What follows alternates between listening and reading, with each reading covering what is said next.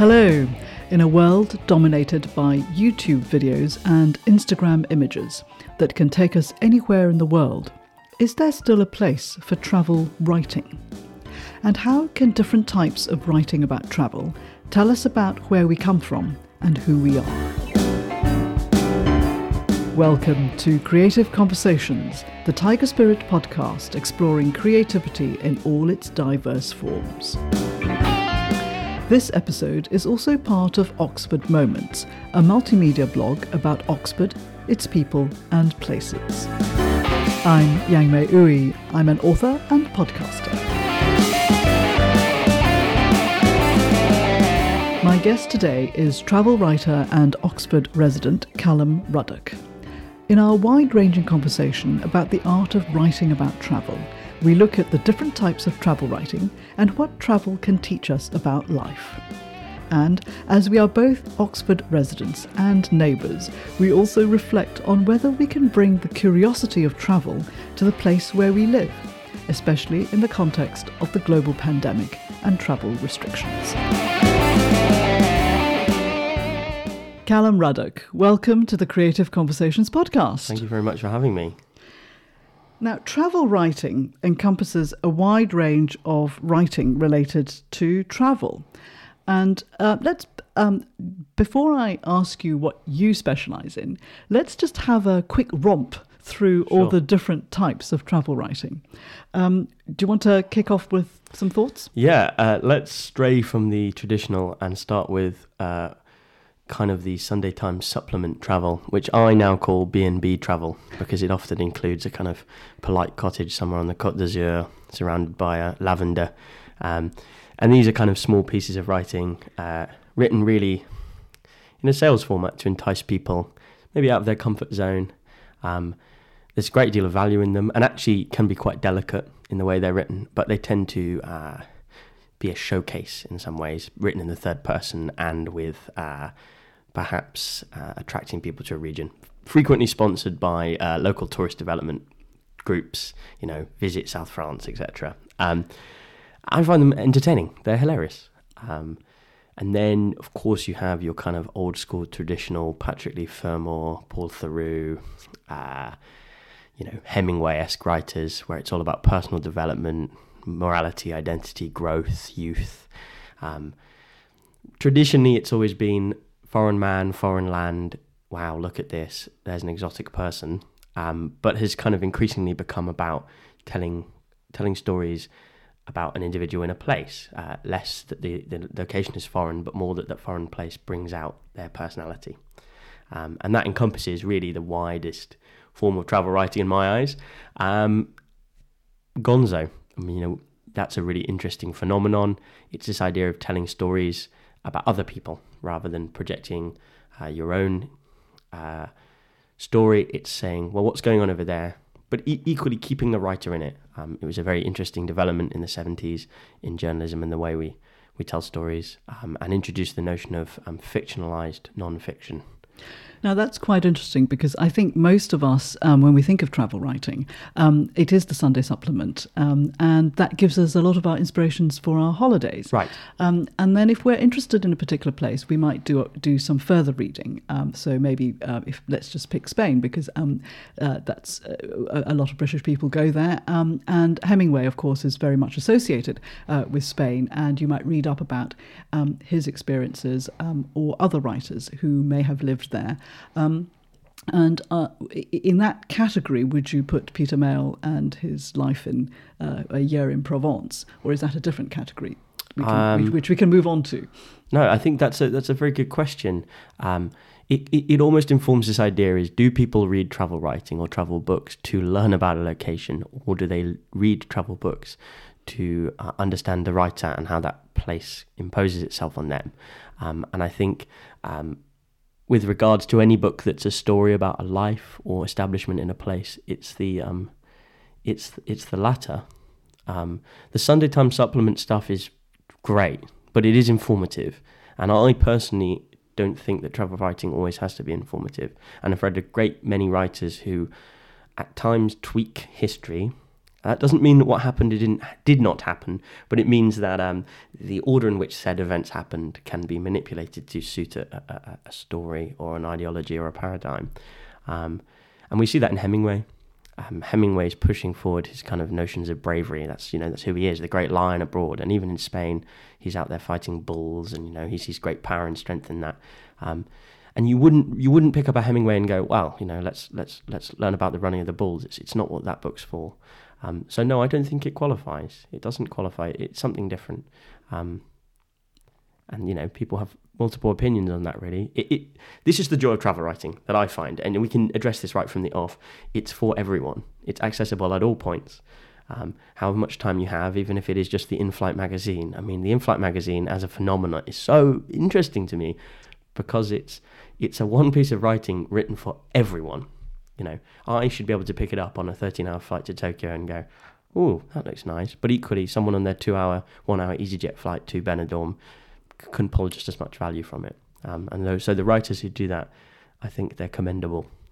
Yes, and I think with something like the in-flight magazine, there is an aspect of they're trying to get you to go somewhere on their airline, and there's nothing wrong with that because it opens up your perspective.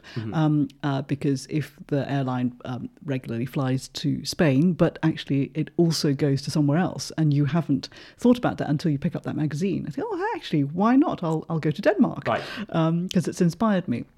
But I want to loop back to, I guess, a couple of points that we talked about just now, which is, I think I'd like to pick up the sort of life in Provence theme, as well as this idea of, what did you say, narrative, fictionalized non-fiction? Yeah. Right, fictionalizing non-fiction. It's something that I'm prone to, and I've seen in a lot of writers.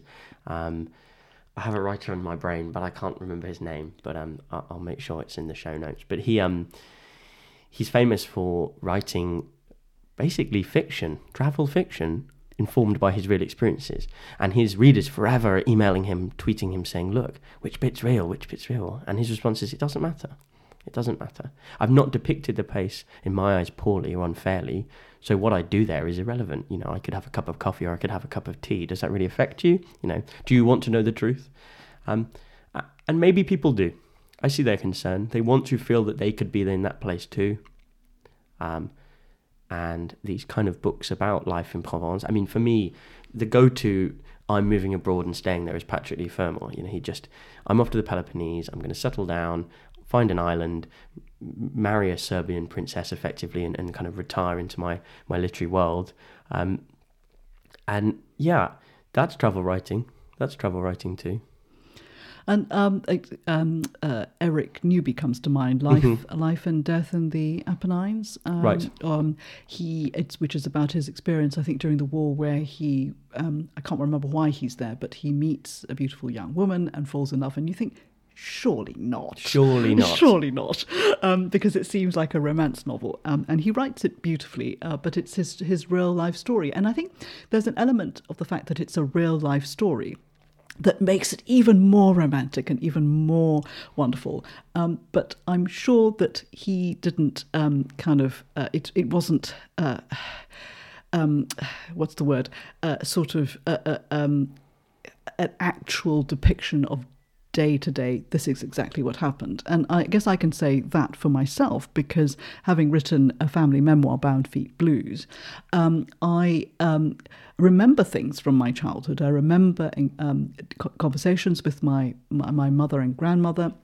But I've what is that thing that they say at the beginning of each book?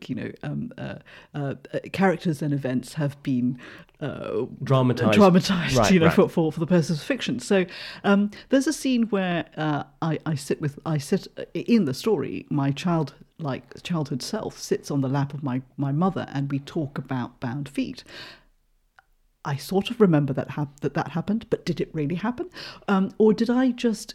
And I think this is the truth of it, which is I compressed a whole load of different conversations into a moment that, for me, depicted a mother and child relationship that is tender, right.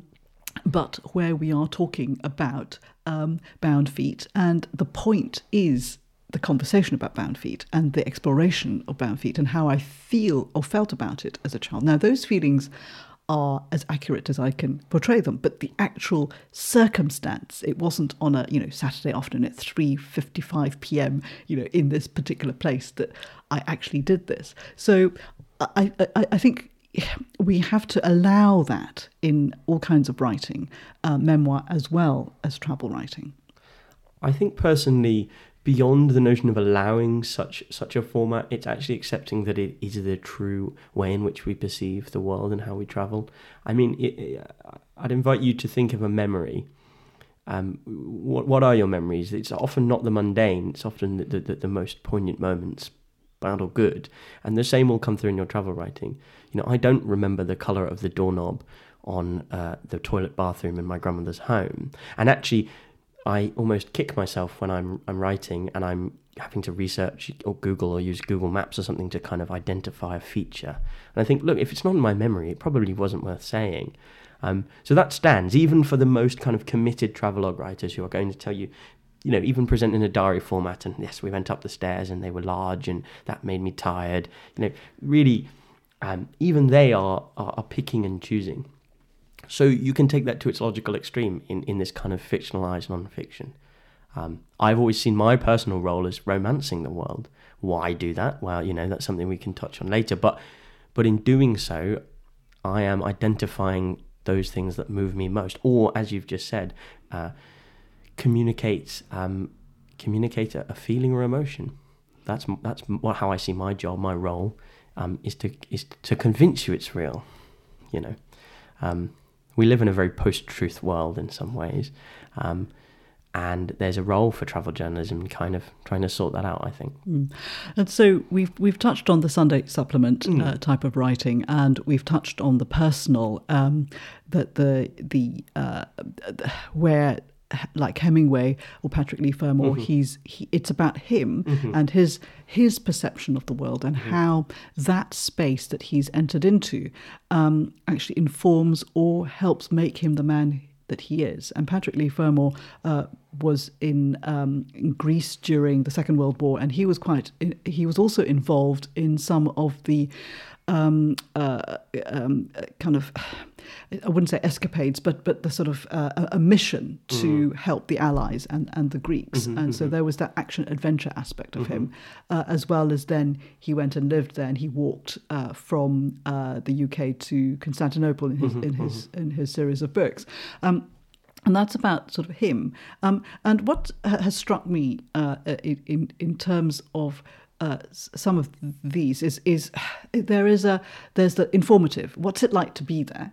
There's the personal. What's it like to be this person being there? Being there. Yes. And then I guess the genre of the person who goes and lives in a place for a year or more, or they've transformed their lives. And I think that there is an appeal to all three types. And for the person who goes to live somewhere else, I guess we all romanticize and we dream. It's about our dream of escaping our life, perhaps more so now in what's happened in the last year. That I wake up and it's dreary and it's raining in the UK.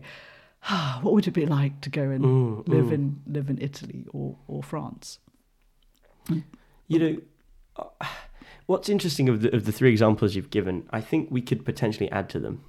I think there's a final form that is not typically seen as travel journalism or travel writing, and that is the likes of, a good example, Homage to Catalonia by George Orwell. Is that a travel book? For me, yes. Others say it's a conversation about war and conflict. It's an exploration of one's personal ideology. It's development. But all of those features are in the best travel books. Does he move across a space? Yes. And for me, that is the thing that binds all of these genres together is the notion of movement. That is what travelling is. Otherwise, it's static. I'm not telling the story of a location. I'm really telling a story of me within that location, moving through it, or reflecting on those that live within it, but it's always foreign. If I wrote a travel book about where I live now, that's not really a travel book in my my eyes. But if someone visited and wrote a travel book about where I live, sure, that's travel. No, that's interesting. So is it about being the foreigner or a stranger in Yeah. a strange land? So what about in the 1800s? Was it William Godwin or William Cobham who wrote Rural Rides? He went on a ride through England at that time, and he reported in this book about the conditions of the farm labourers in England at that time, and the peasants as they were then known. And then you mentioned George Orwell, Down and Out in Paris and London. Right. So are you allowed to be a travel writer in your own space, or in your own country? Yes, but I think unfamiliarity is potentially where the insight is gleaned. And I'm sure there's plenty of writers that would disagree, but for me, it is that. It is critically applying myself, measuring the environment around me that is potentially unfamiliar, and then putting that down in words, and doing so in a way that is poignant, sincere, and moving. And that's how I write travel. We've just spoken about omission and fiction and important points, but actually they're at the back of my mind, and what's at the front of my mind is, what about what I saw, what I did is the most interesting thing that I want you to know. I had a miserable time, it rained every day, wouldn't go. That's very interesting, very useful. And, I'd hope the reader goes, that's rubbish. I've been to insert place name here, and they want to go there too. It's a discourse. It's a real discourse, because it's not a history. Okay, so let's dig into what travel writing you write. Right. I think I start with the kind of the classics, really. I am very much, here I am, and this is how this space makes me feel.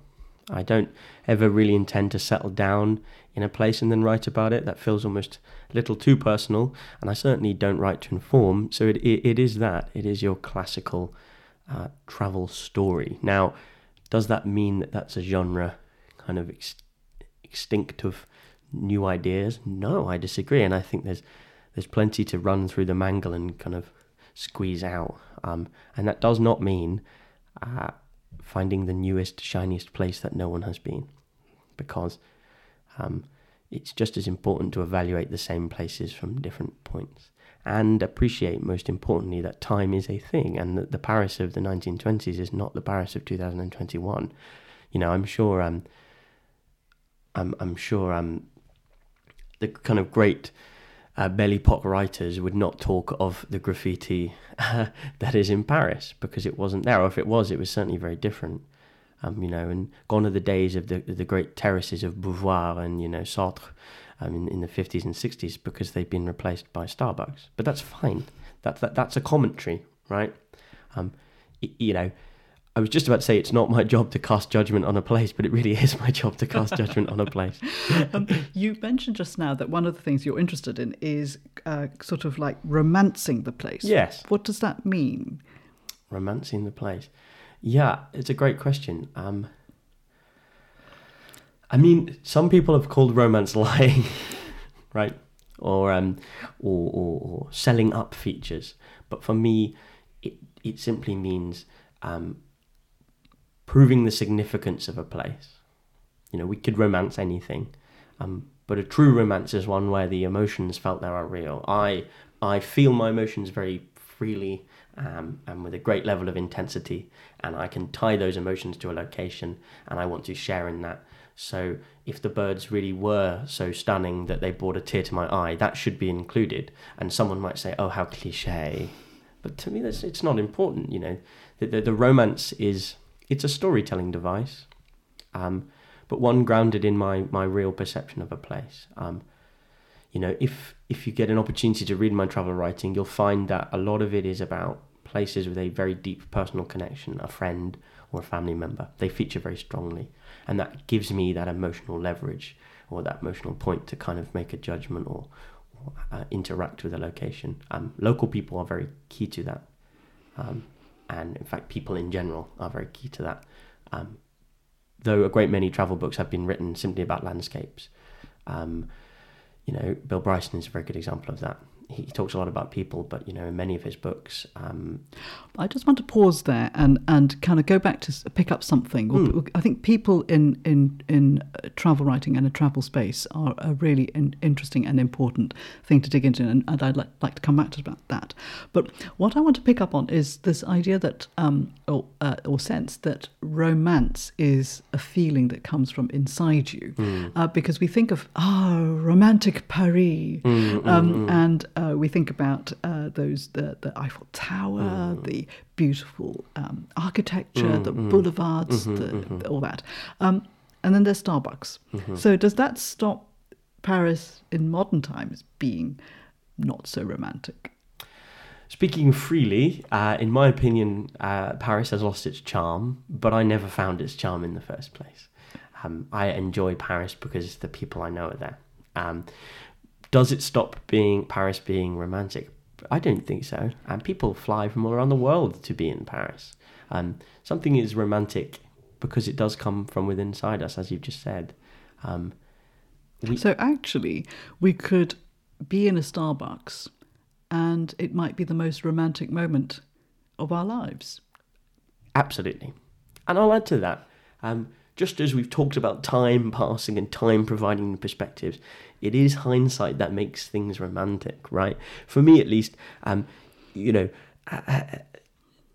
Fitzgeralds sat on a terrace somewhere in, I don't know, rural Italy. It's fictionalised the moment. They could be in a cafe that in my eyes is the most beautiful place I've ever heard of, but to them it was just a cafe, and that's what Starbucks is. Perhaps to me it's just a cafe, but maybe my great-grandchildren would say, you had a Frappuccino at a Starbucks in Paris? I can't think of anything greater than that. And that's great. That's good. Some writing is determined to cast its opinion onto its readers. I'm telling you this is how it was. But travel writing, though recording a space or recording a time or a person, actually has the great freedom to let someone go, well, I wouldn't want to do that. That sounds atrocious. And there's value to be found there, which is really, really exciting for me personally.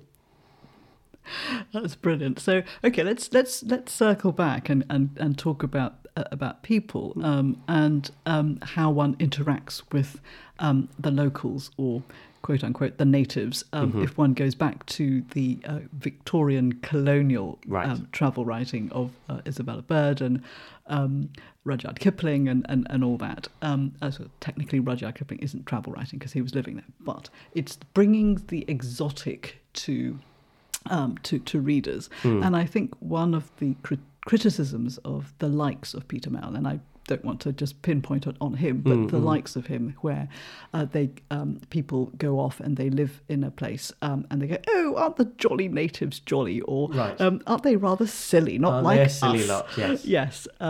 So there's that, and there's I think that's kind of falling out of fashion and acceptability in the modern world. And there is much more of or there needs to be, if there isn't, more of a respect for people who live in the country where you're visiting. Would you care to say something about that? No, I agree. And Rudyard Kipling is actually a very good example. I've just finished his first book, Plain Tales from the Hills, which is written in the 1890s, turn of the century.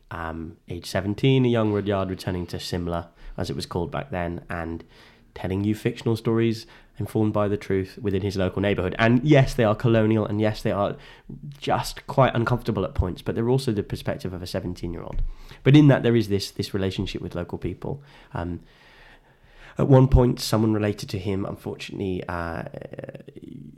kills himself in grief. This being Victorian England, Rudyard Kipling decides that this is not the result of depression, but the fact he's just not good enough of a character, that we wouldn't spring this on a polite English family and tell them. And when the local people quite rightfully come to kind of say what's going on here, he just says, oh, he's got cholera, and he describes him as scuttering away and as scared, look how silly you are. But really, it's a very warped view, and one that I want to avoid. As best as I can, I will try to paint people as real. I would be naive to think that I can cast the character of a local person how they would like to be perceived, because I am not their friend. If the piece is a short one where I've just interacted with them, and that I'm not a local person. They will be seen through my British lens. And that's a strange lens. I mean, that's a point we could touch on. You know, what is it to see people abroad, and what is it to see people as a modern young British person?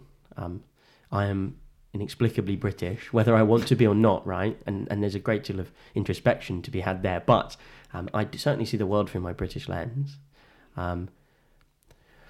We have to factor in globalism and how young people engage internationally, and that what was traditionally seen as foreign is not so foreign, and that also has an impact on the notion of, locals, because locality is a different concept now. I have friends who listen to Korean hip hop who wear Spanish clothing labels and talk about their trips to Peru. The world is small. This is a good or bad thing. A debate is there, but it does mean that the way we experience culture shock is very different. I can think of a personal example in Tokyo. That's a taxi, that's a train, that's a bus stop. Oh, but the taxi doors open automatically. Oh, the train is incredibly on time, and yes, the bus driver is speaking to me through a microphone. That's where the culture shock is. Whereas my grandfather talks about travelling in the 30s and people being decidedly foreign. They wore completely different clothes, they ate food that I did not know, they certainly didn't speak my language, and they had no real cultural share points other than shared human things like eating, laughter, joy, romance, love. So that has an impact on who we are as travel writers and how we engage with that world. I don't know if that answers your question. No, that's fascinating. And I think there is something to be said for reading travel writers from a different era for exactly that, and for trying to understand their particular mindset, their culture. The past is another country, as L.P. Hartley said in The Go-Between. And it is another country, and we can travel there through the eyes of Rudyard Kipling. We may not have the same Victorian morals, and we would be quite shocked, perhaps, by some of the ways that he describes the Indian people. But actually, it's an education. We learn something that is. And in a way, putting aside judgment. And I think we live in a society that's easily outraged. But the past is the past, but it's good to read those things, because it may be shocking and we may be outraged, but it informs us and it tells us something about what we don't want to be like now anymore, as much as just reading things that affirms our view. It's a bit like the echo chamber of Facebook. If we can look into the past and learn from it. We've talked a lot about travel writing, but what is interesting is that it's the writers that we've mentioned have all been men. Yeah. So how do you think travel writing is affected by gender? It's a great question. And to me, the question, kind of from an academic lens, the question you're maybe asking me is, do men and women travel differently? I'm going to give one of those horrible yes and no answers. But actually, I agree. I have my own opinion, so we'll let's get into it. It would be unfair and false of me to suggest that someone's perception of the world is the same as mine, and their gender identity will inform that. They will inhabit that space differently. There's been a great level of conversation about this, saying where are the female travel writers, and they exist now, but they tell different stories. I think men have a habit of pushing for the most extreme outcome. I'm going to sail up the river with one paddle, naked at 2 a.m. And everyone goes, "Wow, that was silly," and here I am to survive the tale. Whereas I think a kind of fairer approach that says these experiences don't have to be driven by life or death can actually provide a great deal of insight. And then there's no.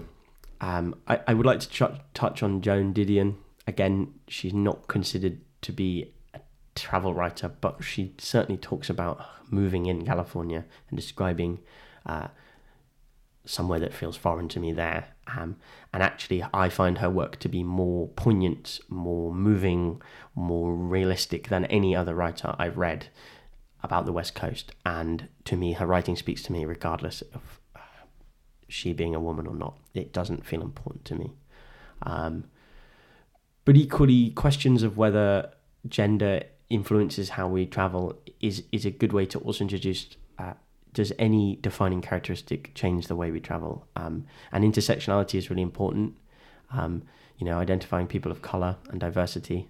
And that's changing a great deal in the travel writing scene. There are some brilliant travel books being written that are done or produced by people maybe on the fringes of society.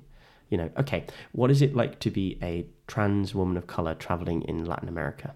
Because it's not going to be how I experience it. So there we go. There's the evidence. Yes, it is different to travel as a woman, but at the same time, she may articulate lots of things that I find very familiar and I'm very comfortable with, and then I could say, well, no, the writing's more important. So it's complex, which isn't a satisfying response. I appreciate that. I think life is nuanced, and I think the tendency to want to reduce and categorize everything actually diminishes the world we live in and diminishes our perspectives. So I think the fact that where you're saying there will be commonalities, but actually one's experience of something, of a place and people is going to be different because one will be perceived differently. And I think for me, one of the key things about travelling as a woman is the anxiety about safety. And a man, as you say, it might not be as extreme as, canoeing one paddled and, whatever, but it's the 2 a.m. thing. And at the moment, with the Me Too and all the outrage around the whether women should be walking alone across Clapham Common, because is it potentially their fault that they're attacked and kidnapped and actually the conversation is a lot wider and about actually we should be able to walk safely across our own park just outside our house as much as being able to travel the world safely, but that is in reality still we're very far from that. And so I think there are different considerations when one travels, and so there are going to be different considerations in one's experience that one writes about. One of the great books of travel writing, adventure writing, that I love, and I know a lot of my friends love, is Cheryl Strayed, Wild, where she goes on the hike across the Pacific Crest Trail on her own, having never hiked before. So it's as much about being in the landscape as learning to pack her rucksack and the physical endurance she has to go through. But the most anxiety-making moments of that story is when she comes off the trail and she's back in quote-unquote civilization, and she's met, she's sort of standing on the side of the road and she's hitchhiking, and a guy in a pickup truck pulls up. And all the female readers are kind of going, oh God, let's hope that's going to be okay. It's those moments which... when you're encountering a man on his own or a gang of men, that for women travellers, it is very, very nerve-wracking, which is not to say that one shouldn't travel but there are precautions and anxieties that surround all that. I think it's really interesting that you say this shouldn't put you off travelling. I read a brilliant paper yesterday by Sarah Tilley and Donald Houston in the Journal of Transport Geography. And the paper's 5 years old, but it says that young women now travel more than men, overwhelmingly. 1/3 more women travel than men. Fantastic. And the paper says, why is this? And a lot of it is, it's a really nice answer, actually. It's women are more socially mobile, men are less socially mobile. So women want to see the world, and they have a real yearning to, as they should. I think what's interesting about the safety concept is the way in which men and women experience threat abroad is very different. I think perhaps the threat of or the concern of sexual violence is very legitimate for young women or women in general. Very, let's be clearly. But for men, it's the threat of just violence. Lots of travel writers gleefully retell the moments of being held up at gunpoint or being stabbed or being robbed, but I'm sure at the time they had a horrible experience. It's just the outcome seems writable. Whereas I think if you're a victim of sexual violence, that's very life-changing and very different. So the stakes are maybe different. Traditionally, there was always this idea that, okay, it's dangerous to travel, but if you travel within Western Europe, you should be fine. Recent public events make that clear that is not true. And you almost think, can a travel writer give you a good retelling of a place by wrapping themselves up in cotton wool and insulating them from the threat? Is a point of travel writing to be risky? Like, is that where the best stories are? I've always found in my writing I'm exploring naughtiness or cheekiness or, telling those moments where I snuck in somewhere or I did something. Mainly because people want to hear and find out about the things that they wouldn't want to do themselves. What is it like to escape out of a prison? Or what is it like to bribe a police officer? Or, what is it like to get into a top Hollywood party when I'm not invited? Because I can never do that, or I wouldn't want to, but someone else can do it for me. And so that brings up another interesting question, which is, do we feel that when we go off on holiday, we're on holiday from our lives, and when we go off travelling, we've escaped our normal lives, and so normal social codes and kind of good behaviour as required by, we have to get up and we have to go to work, and we really can't trash the computer at work, because although we really feel like it. That's all I've gotten, right? And so do we give ourselves permission or like to take vicarious pleasure in somebody? So going abroad is a kind of sense of freedom, that we can actually misbehave in somebody else's country, hence all the bad press for certain British travellers who might go and get completely drunk and be just awful for the public image of Britain in a foreign place that they might not do here. I do. I behave badly. There's the scales of badness, let's make that clear. But I'm open to things more. It's funny, I say to myself, Callum, you're abroad now, so you have more time to relax, and I pack my days tighter and tighter with more things to do. But it's because I feel I can, and I know that I can cancel something at a moment's notice, and we said we'd go to that restaurant, but why don't we go tomorrow? You can't do that in your daily life. I'm going to challenge you. Well, why not? Why don't we, seize the day? You're right, and it's very broad. That's a very broad sense. At the position I am, and I can only speak from my perspective, but the position I am, the schedule of my day is often made up of the terms and requirements of my employment and my employers. Or really my social obligations or cultural ones. We should have lunch here and at this time because it suits everyone best. Whereas on holiday, because you are putting in effort and time, it feels pretty ridiculous to someone else to tell you when you're having lunch, and you almost, because everyone's less stressed, you can say, actually, friend, no, I'm not going there. You go there and I'll go somewhere else and I'll see you up a hill or something, that feels doable. It immediately brings to the mind money. Do you need money to travel, and do you need money to be a travel writer? I would love to cast some mythical, tale of how you could be penniless and crawl across Europe hitchhiking. You can, but personally I find that motif is a bit tired. Most travel writers I know are very well off. And 6 months in Bolivia, for example, is perfectly viable. Which it isn't for most people. And maybe that's where there is still a role for travel writing then, is doing what most people can't afford to do. Yes, and I think maybe there are some people who might dream of, if only I could be a travel writer, I'll get the publisher to pay me to go and spend 6 months in Bolivia to write a book. But I think these are, there's an existential question there, which is, I think, around where we perceive travel as a liberation. And aside from escapades and jolly scrapes. And japes, right. And japes.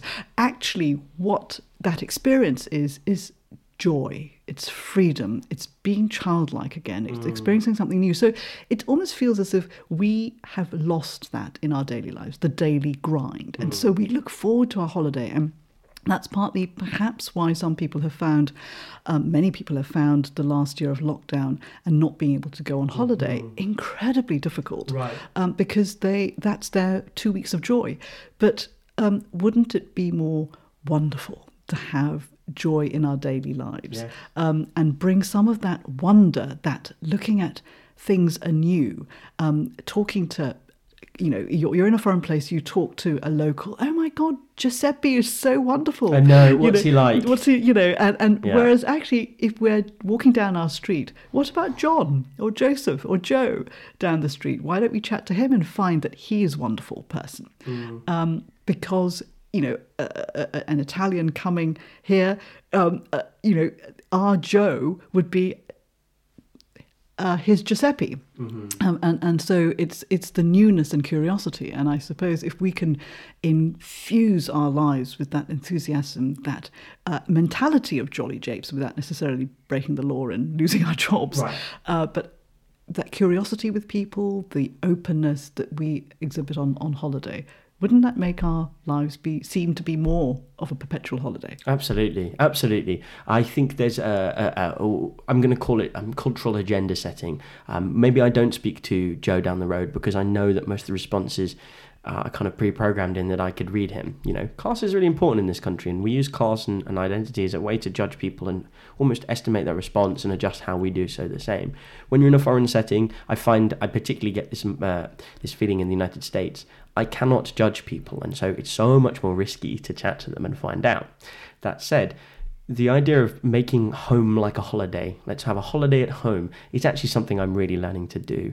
But I relate that to spontaneity. Hey friend, the border to Wales has just opened up. Do you want to go to Cardiff?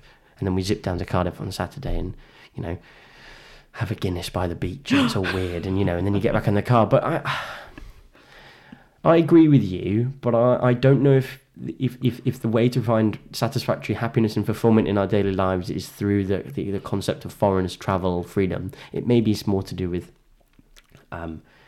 equity, equality, liberty, and these things are all political in my mind. But I think you're right. I think you're right. How we do that, I don't know, and whether that's what I want to do, I don't know.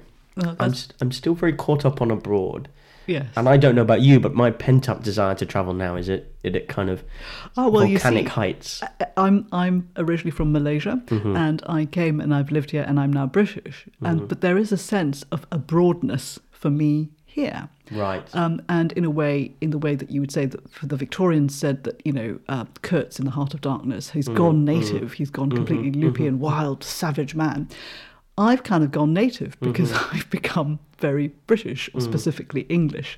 And I still find it absolutely tickling and thrilling when I see a cricket match on the village green, and it's the local people playing, and they're dressed in whites, and it's the equivalent of you going off to India and seeing an Indian wedding, and they're in their Indian traditional wear, but it's like, oh my God, they're playing cricket. This is so exciting. Right. Well, because that's so interesting. Because to be very honest, I go, oh, of course, village green, cricket, whites. That's something we do. That's my crowd. I'm not saying I'm a cricket player or a village committee member, but what I'm saying is that does make sense to me. I get the phenomenon you're describing within my own country because of the nature of the United Kingdom being 4 countries within one. When I travel to Scotland, I never call myself English. It's something I avoid. I've always said I'm a British person, but that's really arrogant and really I'm not made to feel English when I'm in countries like Scotland. But when I'm with my Scottish friends, I do feel English. I do feel English because there is a cricket scene in Scotland, but not many Scottish people have seen cricket whites and a cricket green, and it just isn't there. The idea of a mountain bothy is very exciting to me. Like, what's that? Ooh, a hut in the hills, let's go. Whereas, they laugh because they've been going every weekend as with their parents since they were kids, I think that's really interesting, and I'm kind of quite jealous that you get to see this country through that lens. I don't know if you've experienced this, but whenever my friends visit from abroad, one of my other friends who's British will always say, "Why are you here? What are you getting out of this country? Why do you like it?" And so you can grow tired of your own country. That said, again, a question I have for you is: have you ever gone abroad and ever thought, "Oh, it's time to go home now"? Quite a lot of the time. Yeah. Because they do things differently there. Mm-hmm. And of course, that's the whole point of it. And sometimes, interestingly, I go back to Malaysia and I think, I want to go home. Because home being England, because they do things differently there. And I've got used to things being done This way. Right. Okay, so now... everyone travels very easily now, and we can all find out about a place we're going to via the internet and social media. So, and that's quick. We look at pictures, we scroll through the Instagram feed and everything. Is there still a role to sit down with a book or a long article, a long read? And is there still a role for travel writing? I think I'm going to say yes, but I'd be putting myself out of a job if I said no. But I'll tell you why I think yes. Long form has a really important role in shaping long-term narratives. There's a kind of interesting conversation, and there's lots of conversations in the travel world, but this is a very important one, which is what role does travel writing have to play in fighting something like climate change? And does an Instagram video, I'm not going to trash Instagram travel, but I'm going to offer an alternative. Does Instagram videos, do they fight climate change? Well, some try, but what's more effective? It's about dopamine. Instagram Reels are a feature of Instagram, and you get a very 7, 8, 9 second clip of a place, and they're used by travel influencers to promote a location. It will often mean a very high quality camera on a stabilizing device panning across Lake Como, and there's a girl or boy in very beautiful clothing, maybe at the wheel of a sports car or something like this, and you get a dopamine hit. I'm not immune to it. I look at them and go, wow, I wish I was on Lake Como. But I know for certain that maybe those influencers are not necessarily embedded in that culture as much as I would like to be. So I think the long read doesn't give you the dopamine kick you're wanting. It gives you other emotions. It's very easy to make someone feel happy in 7 seconds, to make someone realize that you were embarrassed in a place. I tripped over and I spilt my coffee on a little old woman, and she was really upset by that, and I could see people were concerned. I don't think you can do that in 9 seconds. Otherwise, you're a BAFTA award-winning, short filmmaker. But so that's where I fit in. I've been conceptualizing a book that will be maybe written many, many years in the future, but it's this idea of producing a travel guide, this restaurant, this hotel, this town, mixing it with personal opinion and personal stories. In this hotel, I tried this sandwich and it made me feel sick, but, a bit more funny than that. But actually, it's the concept of inviting the reader to feel that this place is accessible to them. Here's a pretty video of someone standing in front of a nice mansion, but wouldn't you like to know about what it's like being inside the mansion? And that's where romance comes in again. It's I seem to get a buzz of selling people off things that they might not have. Does that make me a kind of purveyor of exclusivity and luxury? Well, I'd like to assure the listener that I'm not, however much I'd like to be kind of luxurious socialite, that is not who I am. And maybe that would stop me being objective. So I like what you said about, you used the word embedded, and that brings to mind journalists who are embedded with, say, a military unit, and they experience it all, and they write about it as experiencing it alongside the soldiers. Do you want to talk about more what embedded means to you as a travel writer? It's funny, when I think of embedded in the kind of conflict war zone, I think of it kind of being ignored, being a fly on the wall, keeping your head down whilst the soldiers get on with their task, shoot to the enemy, whomever that might be. I will watch and I will send back something that people don't see, and to be embedded is to be within, to be part of, to be around. But it implies passivity or passiveness, right? That you can't shape, and you being there doesn't have an impact. So for me, to be embedded is to make tangible relationships within communities and depict them not necessarily as they'd like to be depicted. I feel no obligation to do so, but actually to be fair, and actually not transient. And that's massively contradictory, right? We started this podcast by saying, what is travel writing? Well, Callum thinks it is movement through space. So how can you have an embedded story where you reflect properly on people's lives and equally just be a passing leaf, a flutter in the wind? I don't know. And I can only say that if you read my writing, hopefully that comes through. Serious. And serious, I don't mean serious like, oh, we need to analyse this. I just mean just be serious about somewhere. Because every location means something to someone. It really, really does. I'm yet to arrive on some point on the earth where everyone go, actually, undeniably not very nice, So be respectful of that. Say why you don't like it. It's actually very diplomatic, travel writing. And that's, I think, the way it's going. Diversity is key. And the days of the Rudyard Kipling up a hill casting judgment are gone because they do not reflect our day-to-day experiences. It's interesting. It brings to mind something about objective experience.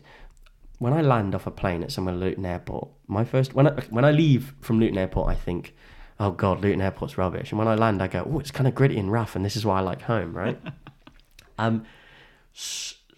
But that's me being serious about Luton. Before I wasn't.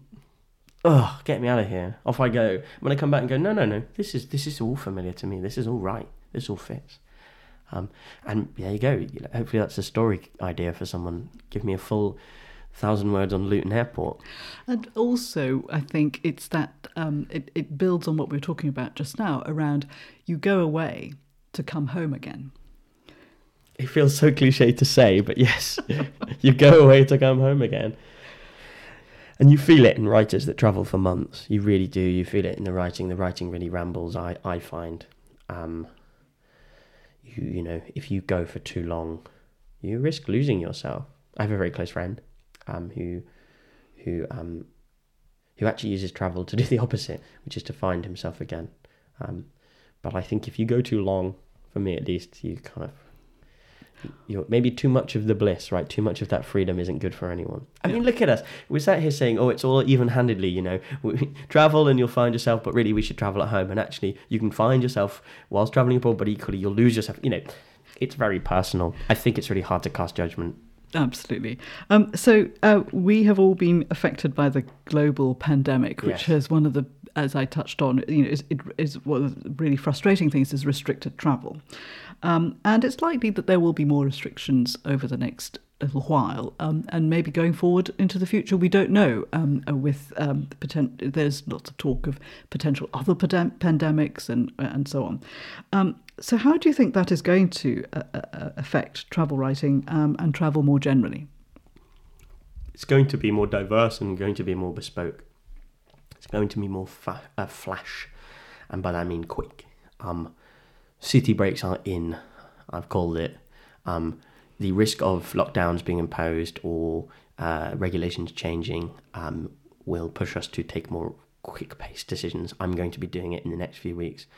If the statistics line up and the laws align and I'm allowed to leave the country, I will, and I'll go for 4 days and come home and go, whoa, that was nice.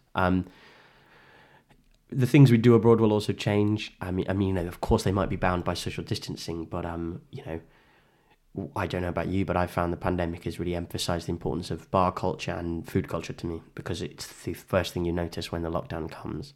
Your friends, of course, is what really hits you, but the first is, oh, I can't go to the pub. Maybe that's just me. And a lot of cultures around the world are fixed around drinking and eating. It's such a human thing. And that not happening, or that being able to happen, is going to be enticing or off-putting. As my friend said to me, Callum, why don't we go to Indonesia? And I said, yeah, but let's wait for it to open first, because there's only so much scenery I can absorb. So I think there's been political movements in the past year just through the pandemic. Me Too has kind of taken a renewed focus, as has Black Lives Matter, and actually a general assessment of what diversity means to us in the United States and United Kingdom. These voices exist and have been writing for hundreds of years. It's just time we gave them a focus. I realise that's again a bit rich for me to say as a kind of cisgendered heterosexual white male, give someone else the limelight. But yeah, it's time to do that. social media, Instagram travel is going to keep growing, and that's good. That's really good. It's not the kind of travel writing I like to do, but it's good. It's a format. Technology is at play, right? So I think however much I put romance in my work, I try to reflect the world in its modernity. If I fly a drone and crash it into a tree, that should be included. I'm not trying to pretend I am Hemingway and all I do is drink strong coffee. That's not who I am. And we can use that technology to our advantage to tell stories. Sorry. And so you touched on this book that you're thinking of writing. Are you working on any travel writing project at the moment? I'm working on 3, which is a very dangerous place to be. I'm working on a very short story. I say short, it's we're nearly at 10,000 words, but a short story called A Village in Preparation, and it is my grandmother moved to South France many years ago, and in this very peculiar little southern French village is a folk festival that's been happening since the 80s. Celebrating Gascony and Occitanie culture, and I decided that it was time to me to address my feelings towards the place by telling the story of the village preparing for this fête de Rondeau, it's called. And so it's me starting at the top of the village. It's very island-like, this place, and moving down and telling you about people I know and meet. And my kind of changing emotions. It's written in the first person, which I think is returning as a travel writing format, but it's actually also written in the present tense, which I'm finding very hard to do because traditionally travel writing is always done in the past tense. So that's the first project. The second is I've started writing a book called Exotic Fish about Greece and about some trips I had to Greece and a potential trip I plan to do. And maybe no writer should start a book without having done the stuff that is the core of the book, but the narrative I think is there, and I know who I am and what I want to say about it, and that is again quite traditional British boy in the Peloponnese. But what does that mean? And then this final one is this co-authored project we're looking into about a travel book in Italy. This travel log really, but it's much more commercializable and kind of sellable, but that's good for us. I don't know about you and your experience of writing, but ultimately I'm not here to make money from it, but I am here to make myself a name for myself, and that means selling things that people read. And I'd like to think I'd never write something I wouldn't want to read myself. So yeah. Brilliant. That all sounds really fascinating, and I look forward to reading all 3 as and when they come out. Thank you very much. Now, Callum Ruddock, if people want to find out more about you, where can they go? The best way is I have a personal website, callumruddock.com, nice and easy. But I co-edit a very small kind of review of the world called Charge d'Affaires, chargedaffaires.co.uk, spelled Charged Affairs. It's bilingual, but mainly in English, and it will give you plenty of tidbits from what I'm doing and where my life is, and you can access some of my travel writing there. And if you're really in the mood to engage with me as a writer, I actually have a mood board which I keep very up to date on Tumblr, which is magazineprefecture.tumblr.com, and that is the best place to kind of make an opinion of me, if you will. Brilliant. Callum Ruddock, thank you so much. Thank you so much for having me.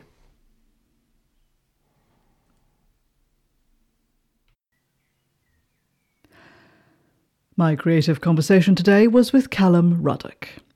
There are photos and links to some of the things we talked about on the show notes page. You can use the bit.ly short link, which is bit.ly/creative conversations-podcast. Or you can go to tigerspirit.co.uk/blog and click through to Creative Conversations. If you've enjoyed this episode of the Creative Conversations podcast, please share it with your friends wherever you share stuff. Or you can subscribe to the show and leave us a lovely review on Anchor.fm, Apple Podcasts, Stitcher, or wherever you get your podcasts. You can also follow us on Spotify. You can find it by searching for Creative Conversations and my surname, Ooi, O-O-I. All this will help more people hear about the show. The Creative Conversations podcast is produced by tigerspirit.co.uk. The podcast web link again is bit.ly/Creative Conversations-podcast.